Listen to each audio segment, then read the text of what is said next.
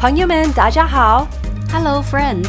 Welcome to Spiritual 外卖欢迎来到属灵外卖。Delivering the spiritual food to you wherever you are.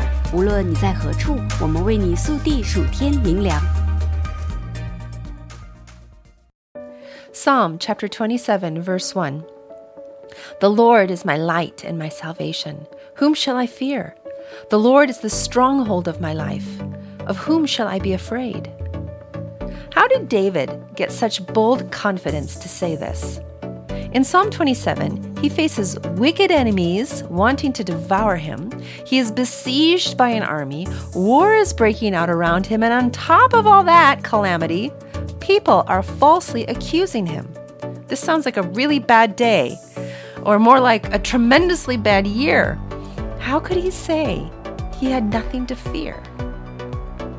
Psalm 27 gives us some clues as to how David was able to maintain such confidence in God and fight off fear.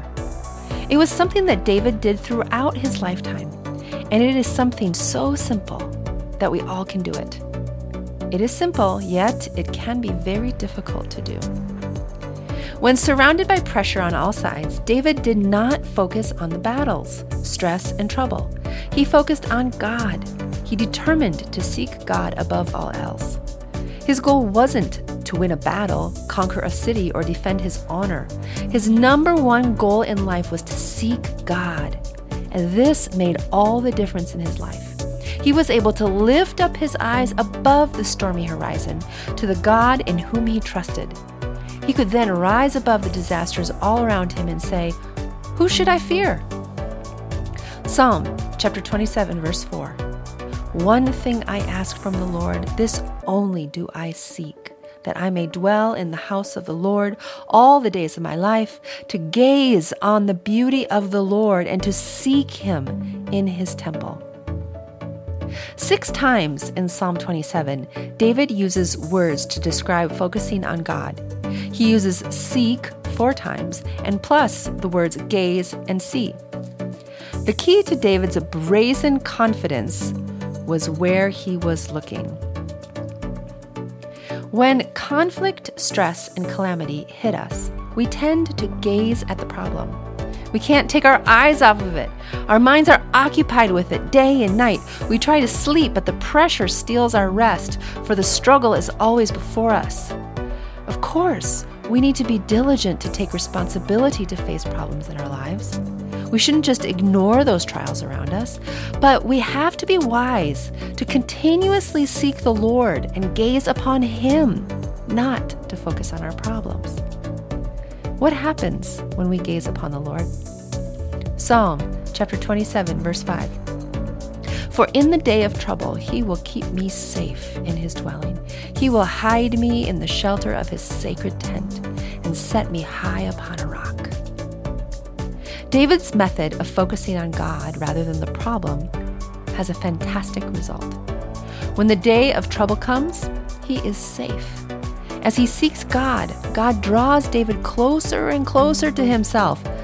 As I read verse 5, I can picture David walking closer and closer to God.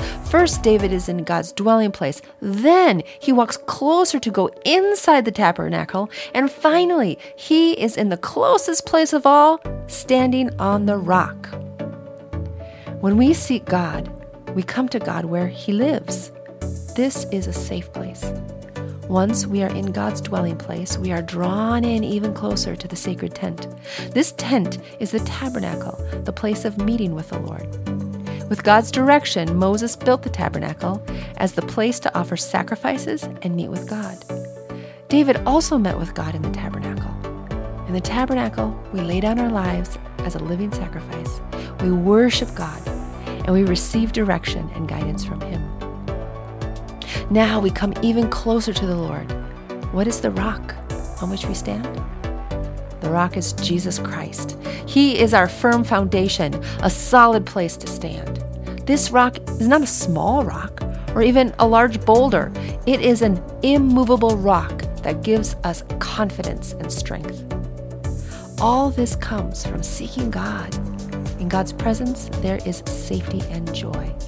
Psalm chapter 27, verses 6 to 8. Then my head will be exalted above the enemies who surround me. At his sacred tent, I will sacrifice with shouts of joy. I will sing and make music to the Lord. Hear my voice when I call, Lord. Be merciful to me and answer me. My heart says of you, seek his face. Your face, Lord, I will seek. How can you seek the Lord? Number 1, tell yourself, seek his face. To seek the Lord, first determine in your heart to seek him. King David's heart reminds him over and over, seek his face. Worries in life will grab your attention and occupy your mind. Therefore, remind yourself to seek God's face. Otherwise, you might get lost in the problems of today. Number 2, place seeking God a priority. Make time in your busy schedule to be alone with God. This can be the biggest challenge to seeking God, just finding time. You probably find time to eat food every day. It's a priority. You also most likely find time to connect with others. It's a priority. For David, the one thing he asked of God was to dwell in the house of the Lord. This was David's priority. Number 3, find a place to meet with God. David met with God in the tabernacle. We no longer have to go to the tabernacle or temple to meet with God, for he lives within us. But when you find a quiet place, you can be free from distractions and focus all your attention on the Lord.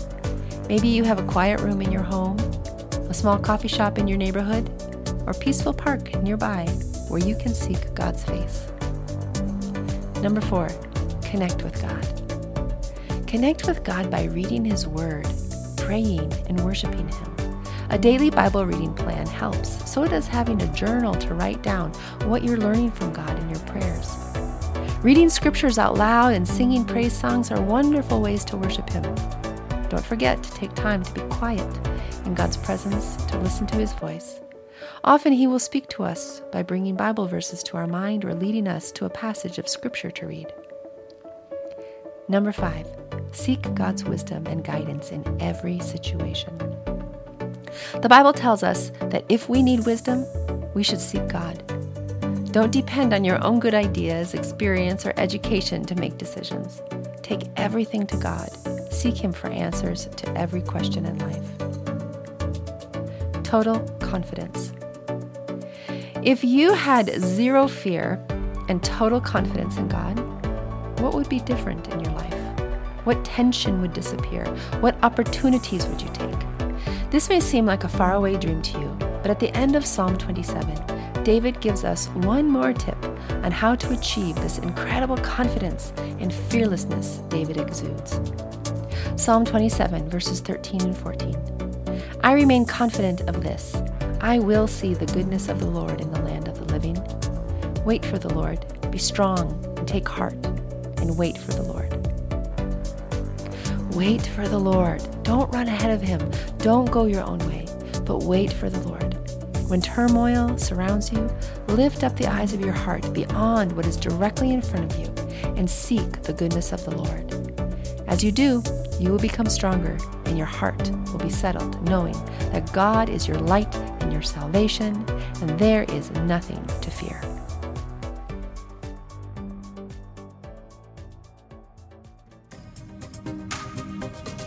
Thanks for having some spiritual Waimai with us. 感谢你今天属灵外卖， We hope that you liked it and that it fed your soul. 希望你喜欢，灵里满足， And we hope you come back for some more. 期待你再次回来。 We love ya! 我们爱你哟。